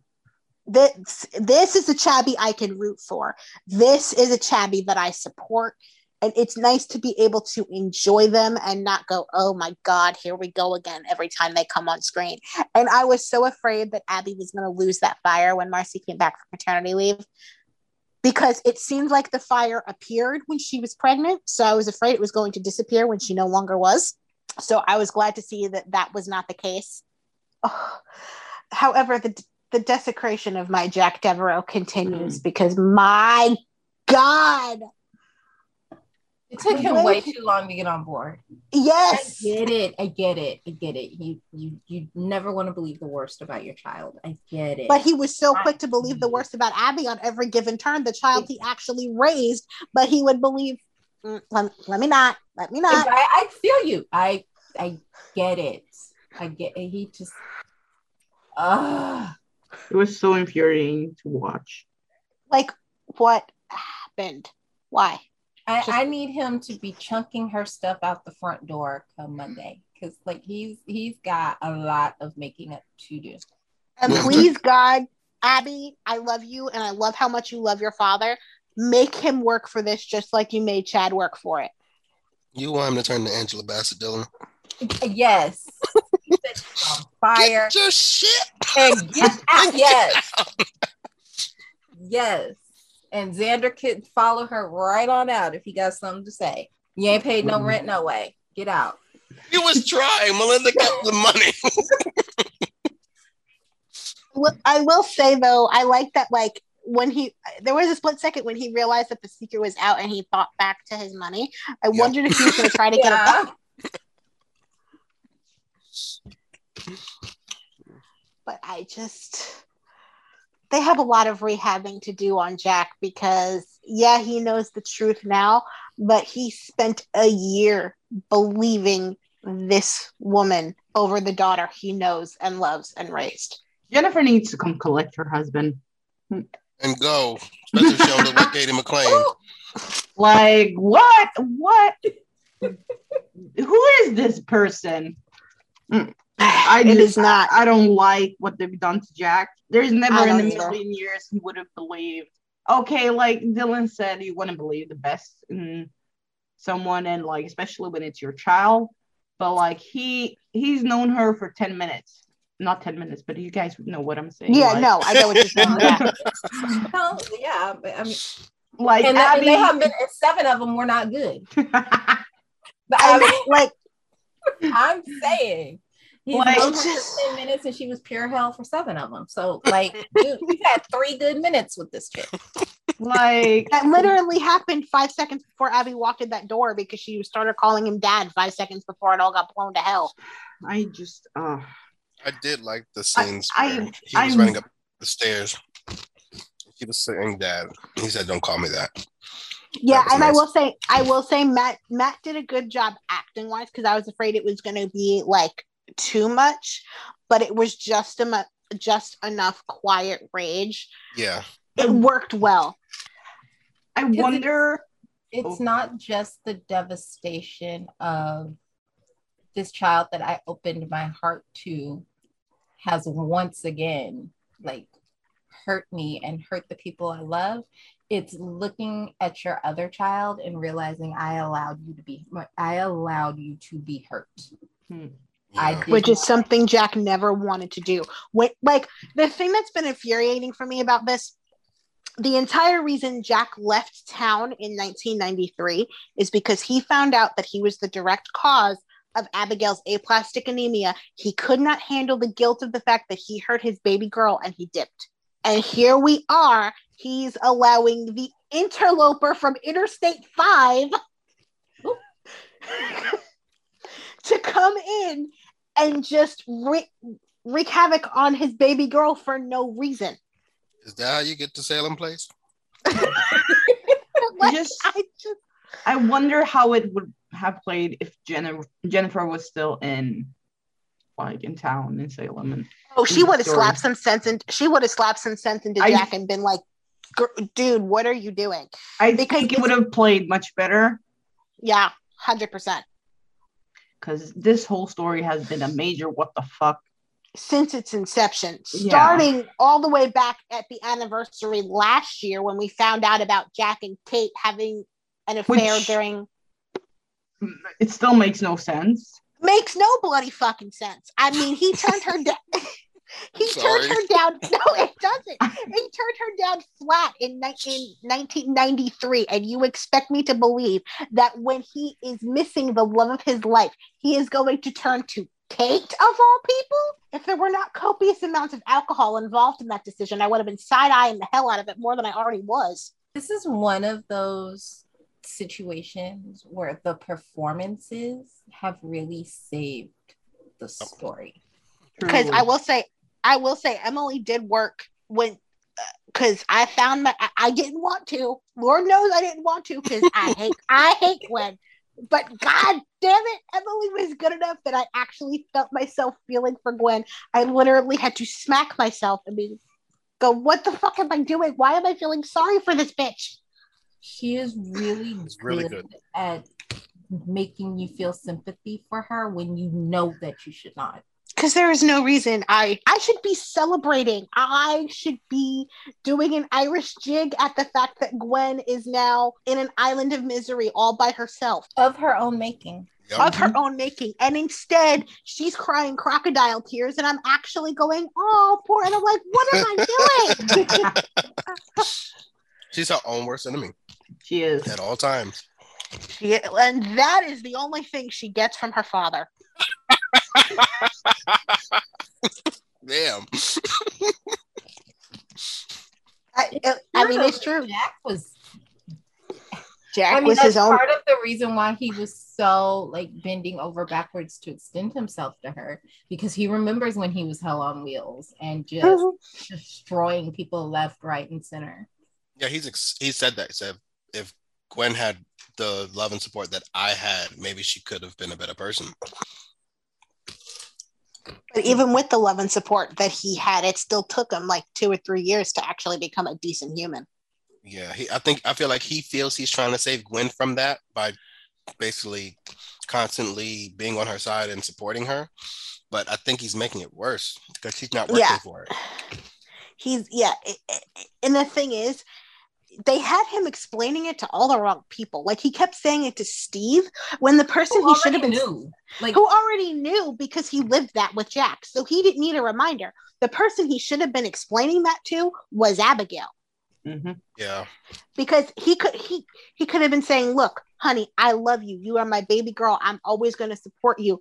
But when I look at Gwen, I see the person I was before I met your mother and before we had you. And I want to save her from the hell that I went through. And if he had said that to her, that would have made everything he was doing make way more sense. Yeah. Without that, it looks like he's disregarding one daughter for the other, and it leaves such a bitter taste in my mouth because that is not something that my Jack Devereaux would ever do. Mm-hmm. I really did. Especially Abby. I really did like in the reveal scenes when Abigail was exposing Gwen.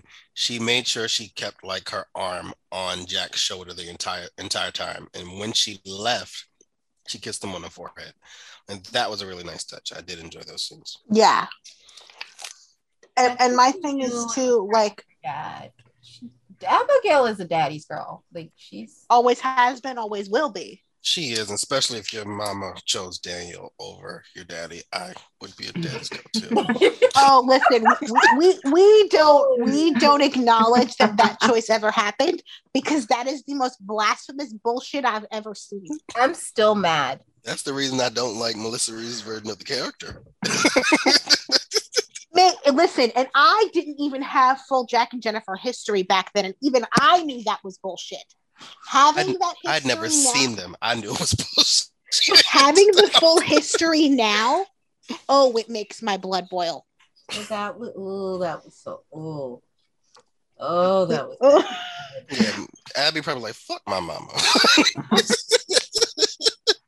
Because she has always been daddy's little girl, and I part of me wants her to make him work for that forgiveness, but part of me is also like, oh, you still love him.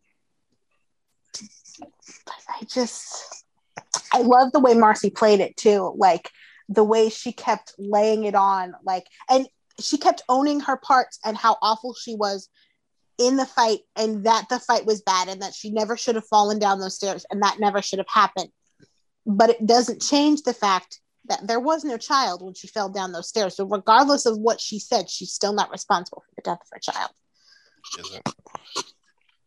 And it just like, and it took you back to that conversation that they had when Abby came home and she went over and apologized to her mother to mother. And it's everything that Gwen says that she wanted. If she had just all the truth in that moment, she could have had it. Yeah, but instead she self-destructed because she wanted to hurt Abigail. That was the entire reason that she lied. She wanted to hurt Abigail and make Abigail as miserable as she was in that moment. Yep. And Abigail tried. Did Abigail go a little crazy? Yeah. But she took responsibility for what she did. She apologized for what she did. And she wasn't even trying to stop Jack and Gwen from having a relationship. But because this wasn't about getting rid of Gwen. This was about, I have to make sure that my dad's not going to get hurt. Yeah. Because she wanted to be wrong. Because she said as much to Kayla. Yeah. But it's going to be interesting to see where this goes. And I loved the scenes with Chad and Abby after the reveal, where Abby's like, I feel so much better now. I feel like a whole weight has been lifted off of me because I don't have to have the guilt anymore. Yeah. Which that was such a nice beat. And then like I think next Friday they're finally going to 100% put the past behind them. And thank God, because once this is done, we never need to be reminded of this ever again. Managing my expectations about that spoiler.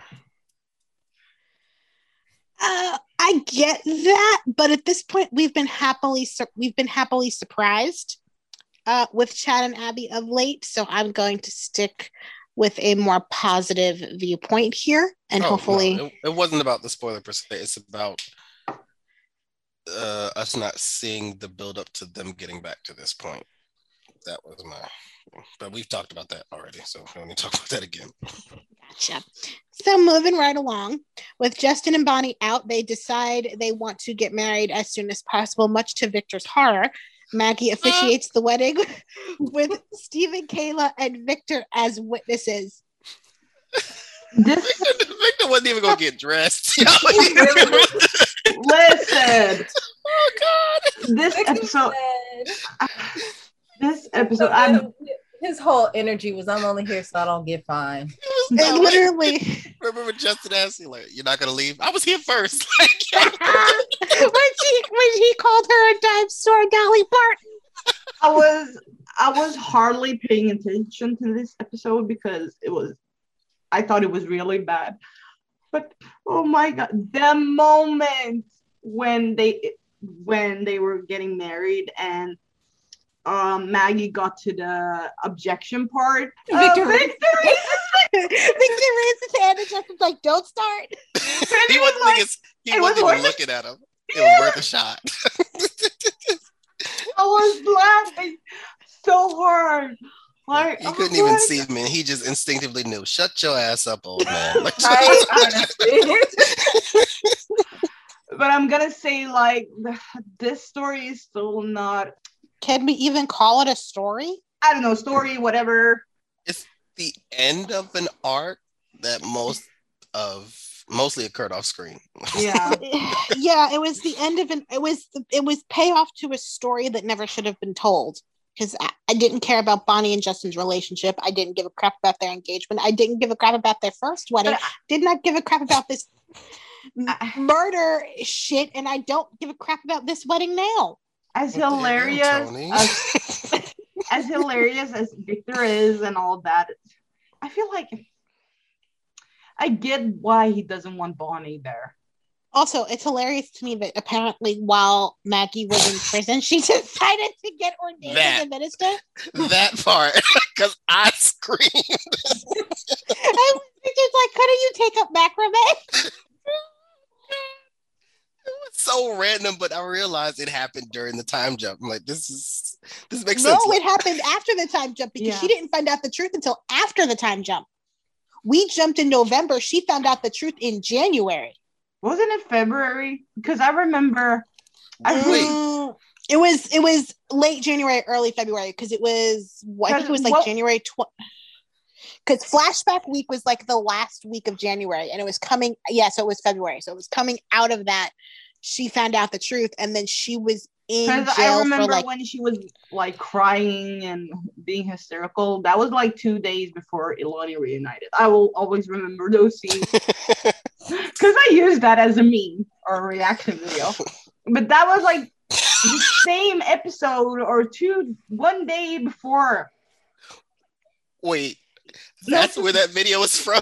Yes.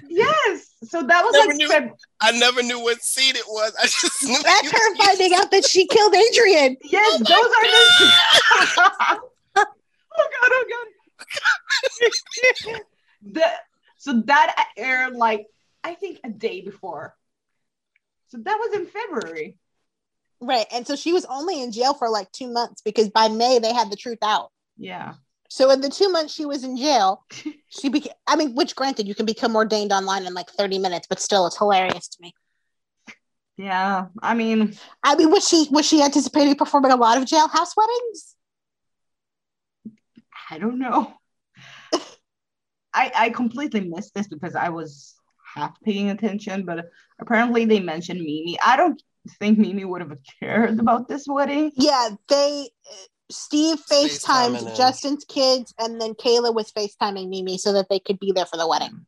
They should have had their kids on screen for this to have become a story. But that would involve actually caring, but they don't. Yeah, that's the thing.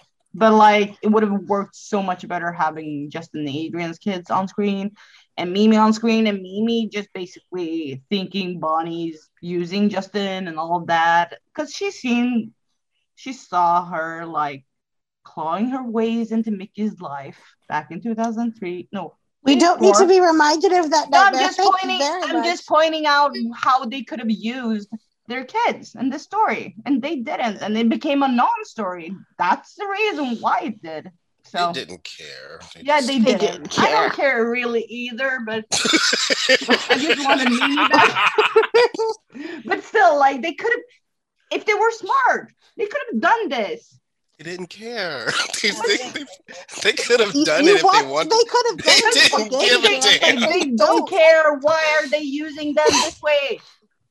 Fucking annoying. Sorry. If you have to watch it, make it compelling. Yeah, they could have. But yeah. Well, we didn't care about the wedding. It was the thing that happened, so we're just going to leave that there and move right along. Belle is having nightmares about her mother being possessed. She goes to see her mom and runs into Steve. Steve is shocked to find out John is out of town on a case, but plays it off. He later tells Kayla something isn't right because nobody at the office knows of any case, and John isn't answering his phone. I love that Belle's guard is up. Like, she 100% knows that something is not right. And we finally got the Soap Opera Digest spoiler picture like a month late. Mm-hmm. Yeah. I love all of this. I have a feeling she's going to be the one to figure everything out, because she's been the number one person who's been suspicious all along, especially since she encountered like Daredevil in the whole costume. So like, I someone pointed this out, and it's odd that Belle wasn't in the previews,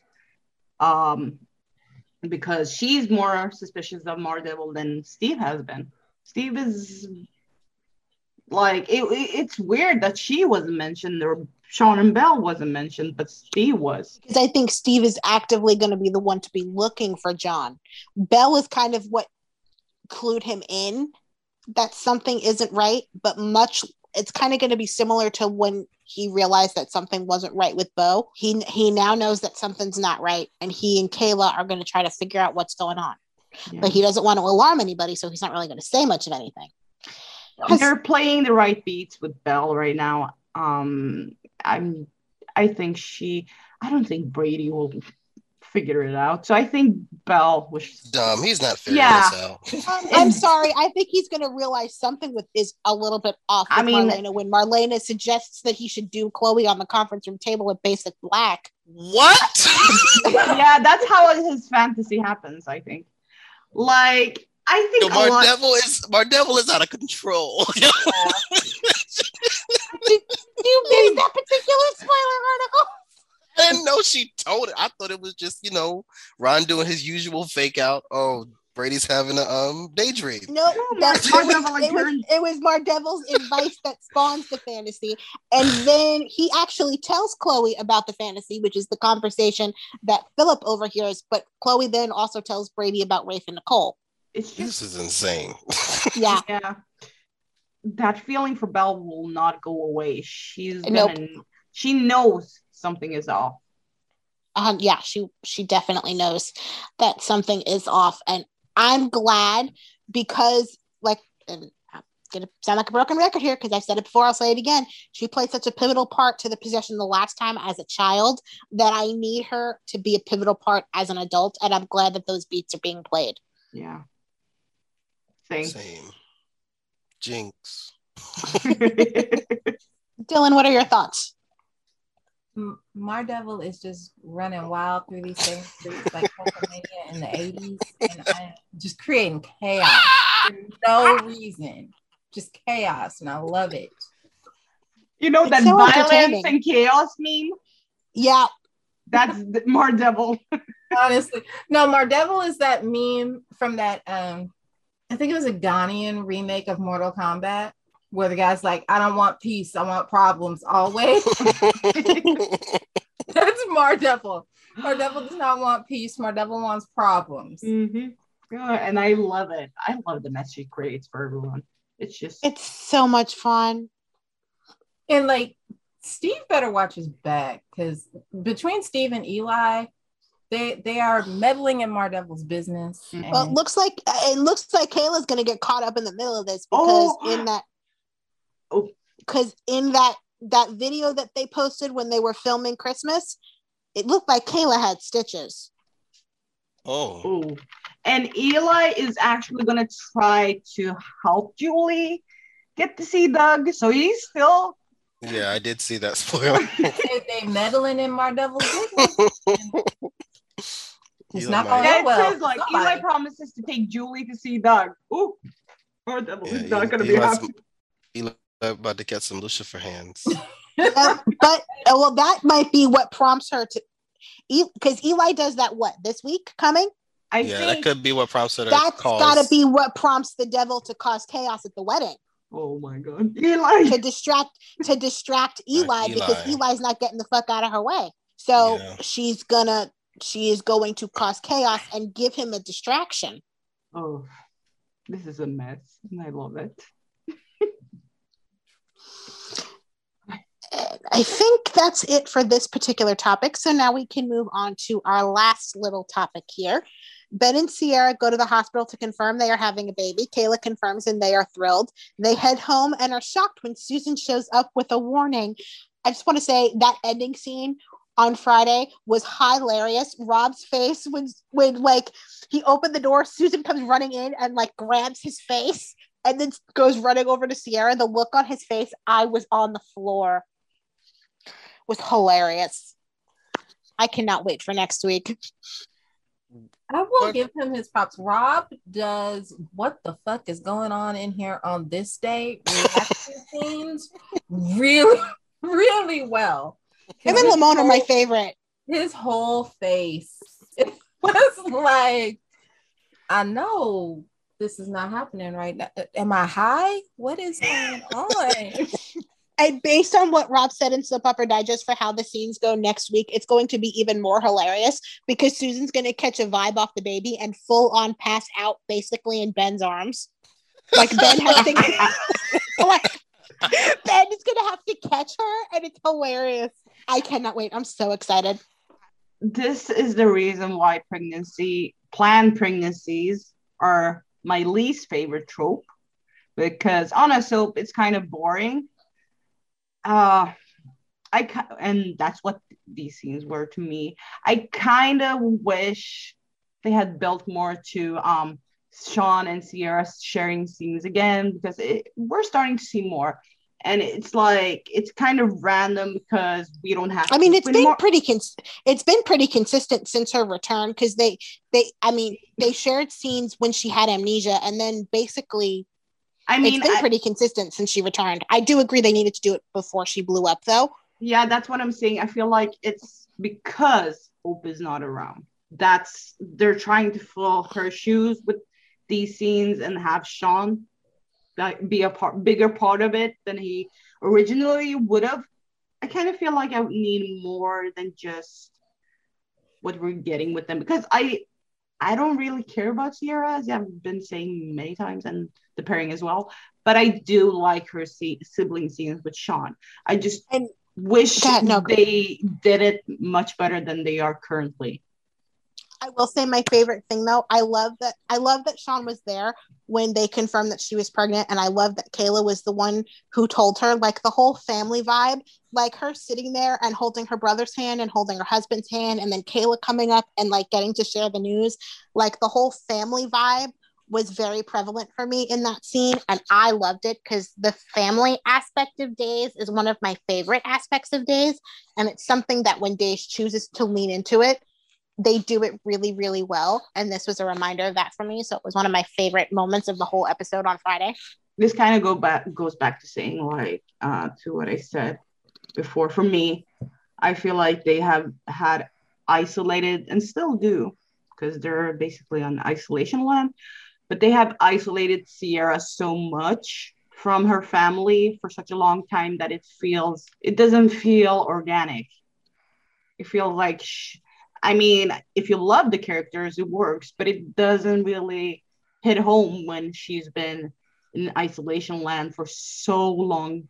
And I feel like what we're seeing now is the writers trying to get her out a bit from the isolation.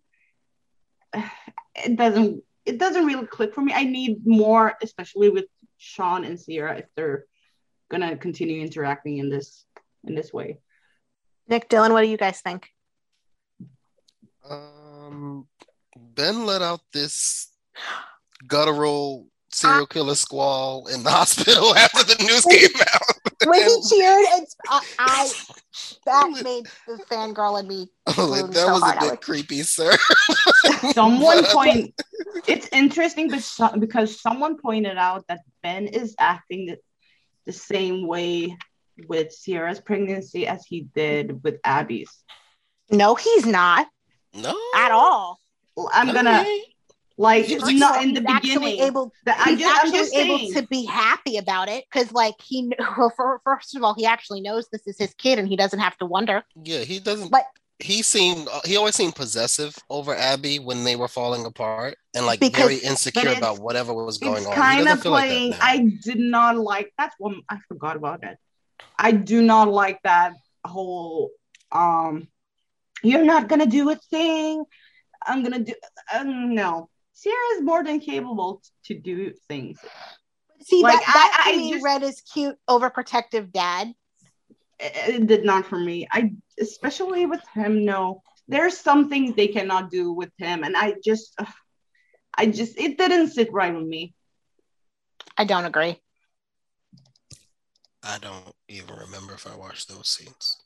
It was Friday. I mean, I watched the episode, but it was right before right before Susan showed up. Right before Susan showed up.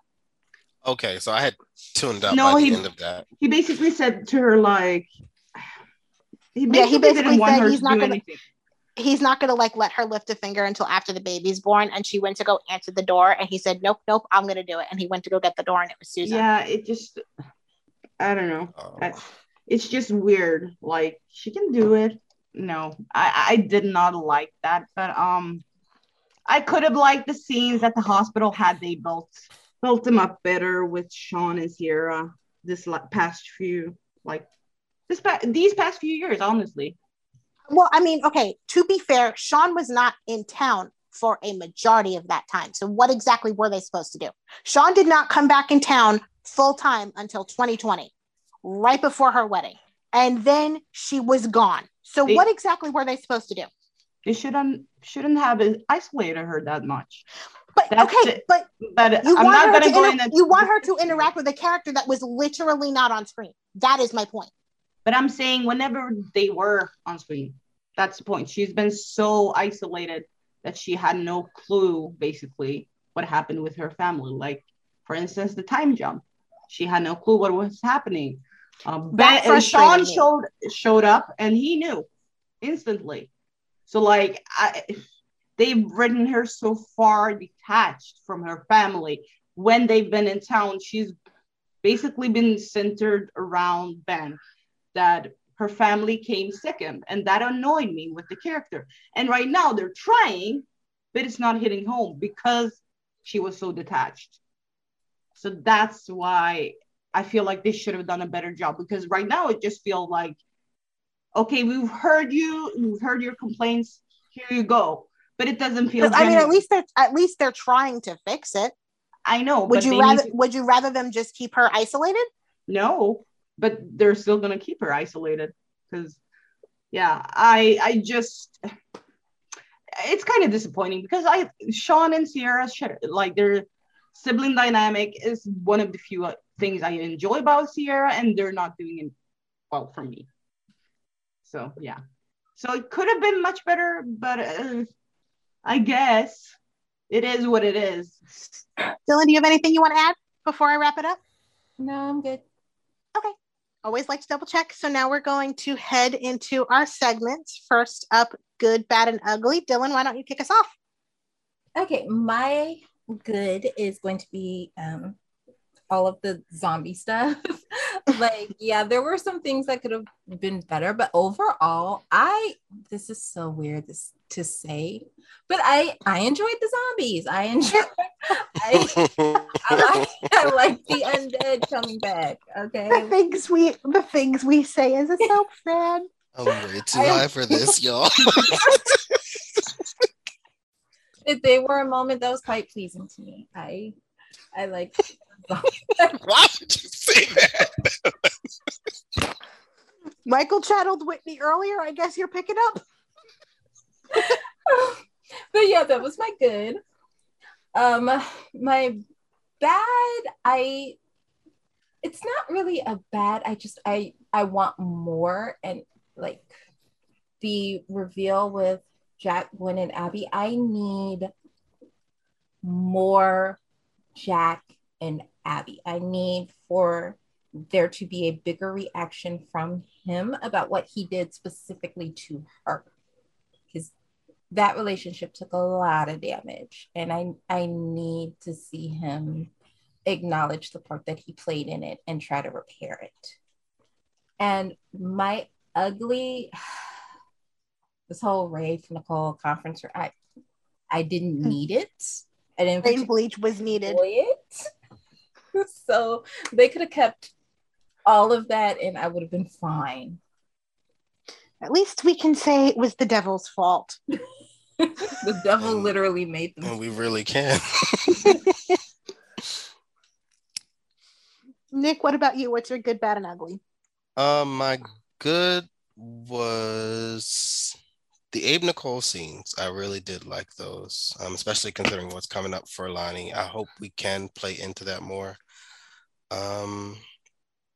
The Gwen being exposed stuff. I really liked how Abigail was determined to just figure out the truth.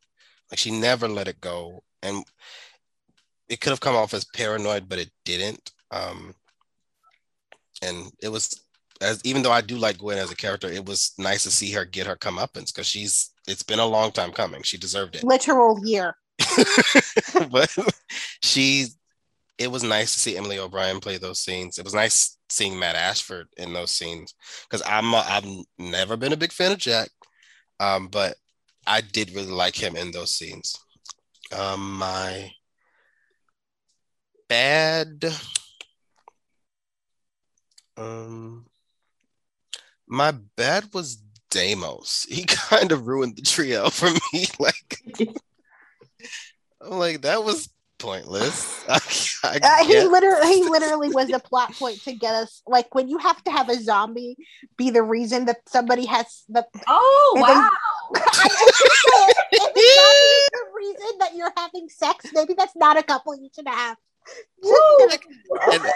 And the thing is, I did like their scenes, but Deimos just felt so like we needed Deimos to get to this. This was stupid. I wish Deimos had scenes with Victor. That, or like somebody else. Who else did he deal with in town? Was it Chloe? Jessica Cole? Yeah, that could have been an angle. Like when Chloe was pregnant with Holly, she actually thought it was Deimos's for a hot second. That's really weird. Yeah, because she had done the IVF treatment. It didn't take. Then she slept with Deimos. And then she found out she was pregnant. She assumed it was Deimos's kid, and then Philip claimed paternity on that kid. And then they did the paternity test, found out that it wasn't Philip's. And then the paternity test, we didn't find out at the time, but she got the paternity test. She got the Deimos paternity test and then promptly left town. And then we found out months later that it was actually genuine Nicole's baby. Oh, that was a lot. That was my bad, right? Yes, that was your bad.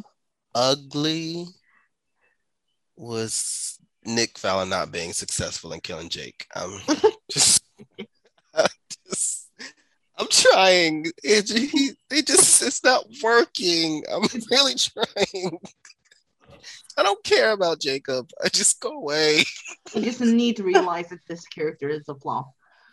Yeah. It is. And all right, what's your good, bad, and ugly? So my good, I would say the zombies returning and haunting these characters, except for Deimos. His part was not that good. I really enjoyed Nick, especially his scenes with Marlena. Those two were just hilarious. Unexpectedly hilarious. And I loved it. That was so weird. I loved seeing Nicole share scenes with Abe. And like Nick said, they should build on this when the truth comes out and have her, like we talked about before, maybe a former friendship with Lonnie.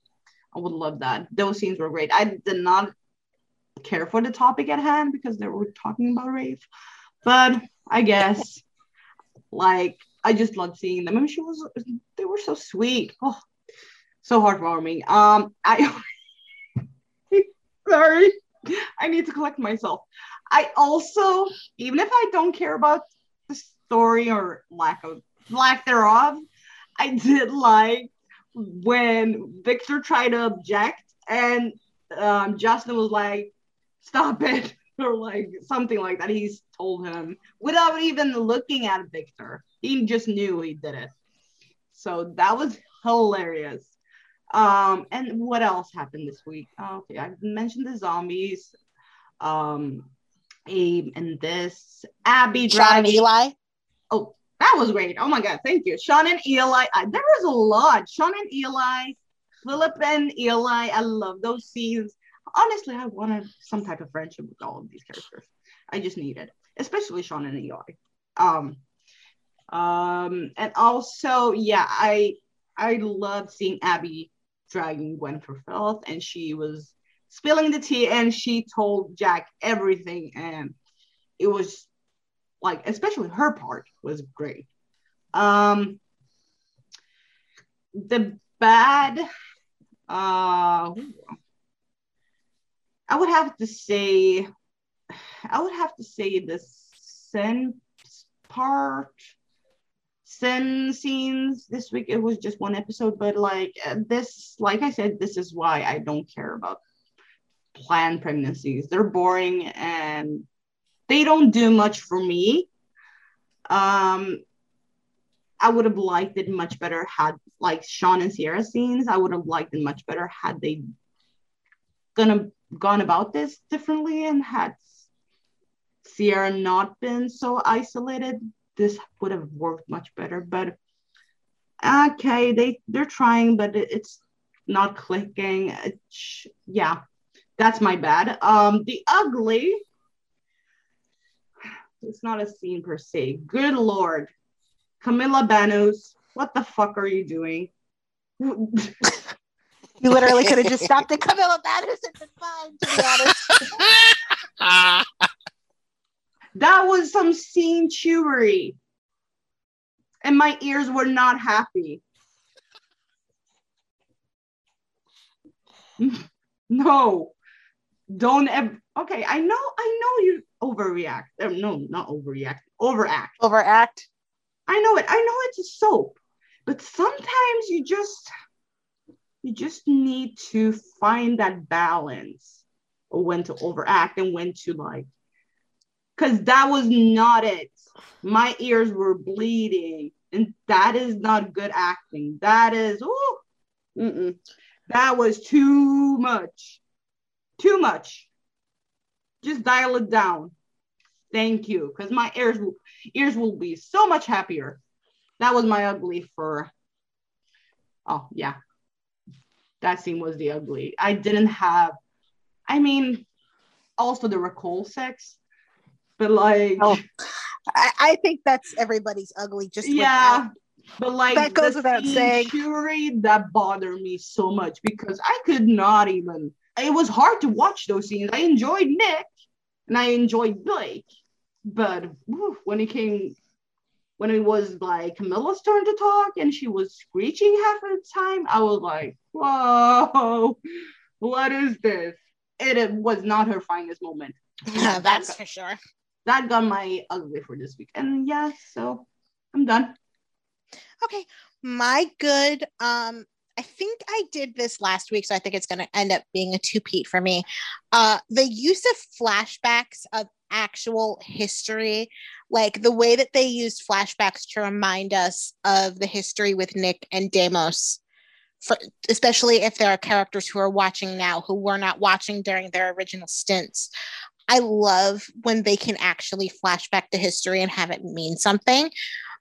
So I just wanted to give a shout out to that because that's awesome. My bad, Deimos. My bad is going to lead into my ugly because again, if seeing a dead person is what leads you to having sex, that is not a thing that should be happening. Like you could literally lift Deimos out of the whole Days of the Walking Dead story, and nothing really changes. It wouldn't have because he was so unnecessary. It was literally screaming, "We want Rafe and Nicole to screw." God only knows why, but that's what they want. We have to get them there. So this is what we're going to use. So what'd you say, Nick? I said, don't kink shame. So this is what we're going to use to get them there. And well, that was a choice they made, and I would have rather not have seen it. And the ugly for me was the Rafe and Nicole sex, and honestly, just the zombies get me hot trope in general this week, because we had it with Allie and Trip and Rafe and Nicole, and there is nothing sexy about zombies. Is this technically necromancy? Or necrophilia? Which one? It gets into an icky territory that just, no, I'm not high enough for that conversation. I'm Googling the definitions. Well, while you do that, we are going to move on to our Watching It Wrong. Dylan, do you have one this week? I actually don't. I wasn't really in the tag looking around this week. So okay, what about you? I don't think I have one either. I'm trying to. No. Well, y'all might be able to co-sign onto mine then. Nick, do you have one offhand while you're Googling, or do you want me to go first? No, I don't have one. Go ahead. Okay. Mine is, I happened to see this scrolling. People were calling Abby a hypocrite for how she was handling Gwen, as if she doesn't have a right to drag Gwen to hell and back again after everything that Gwen has done to her. Like, yes, has Abigail done some shady shit in the past that she should have taken more responsibility for? Absolutely. Does that mean she is not entitled to drag Gwen to hell and back for everything that she did? Absolutely the fuck not. Just say you hate Abigail and go. Yeah, honestly, because there's been a lot of weird takes on Abby, because it's like, okay, if she exposes Gwen, then she's being a bitter, vengeful bitch. But if she lets her make it, she's being a doormat and a victim. Like, is it Uchiwali or one Mike? Y'all gotta pick a struggle. Y'all gotta pick a lane. Oh god. I mean, I'm just like,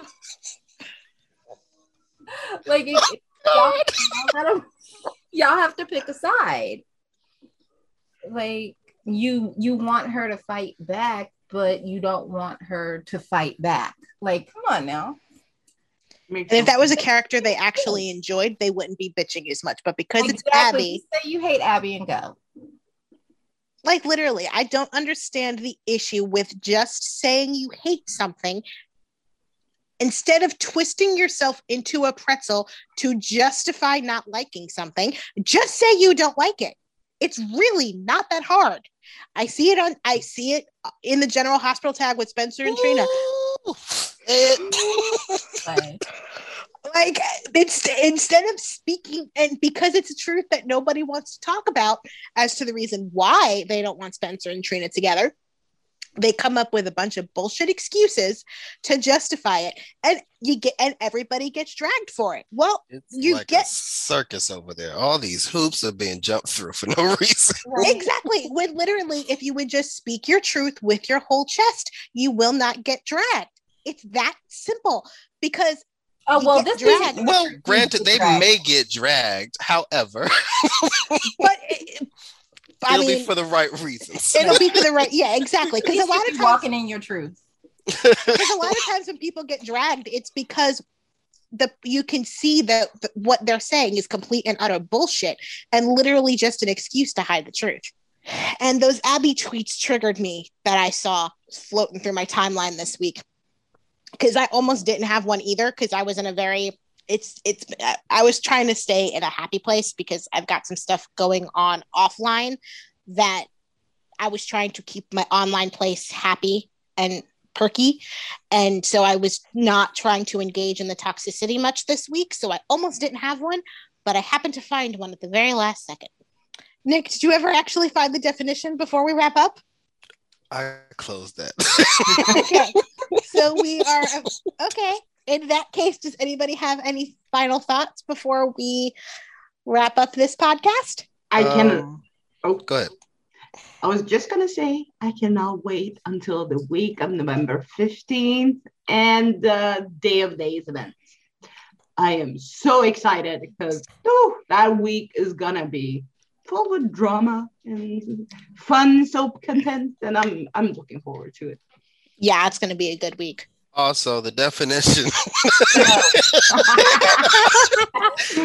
I'm not going to read it, but like technically, it's technically not necrophilia, but it's just weird. But yeah, it's not necrophilia. I thought it was. I could say something, but I'll wait till we're off air for that. I can only imagine. Dylan, do you have anything else to say before I wrap this up? No, I think we're good. All right. So in that case, we will talk to y'all in about a week. Bye, everybody. Bye. Bye. All hell, my devil and her merry band of ain't shit niggas. Oh, God.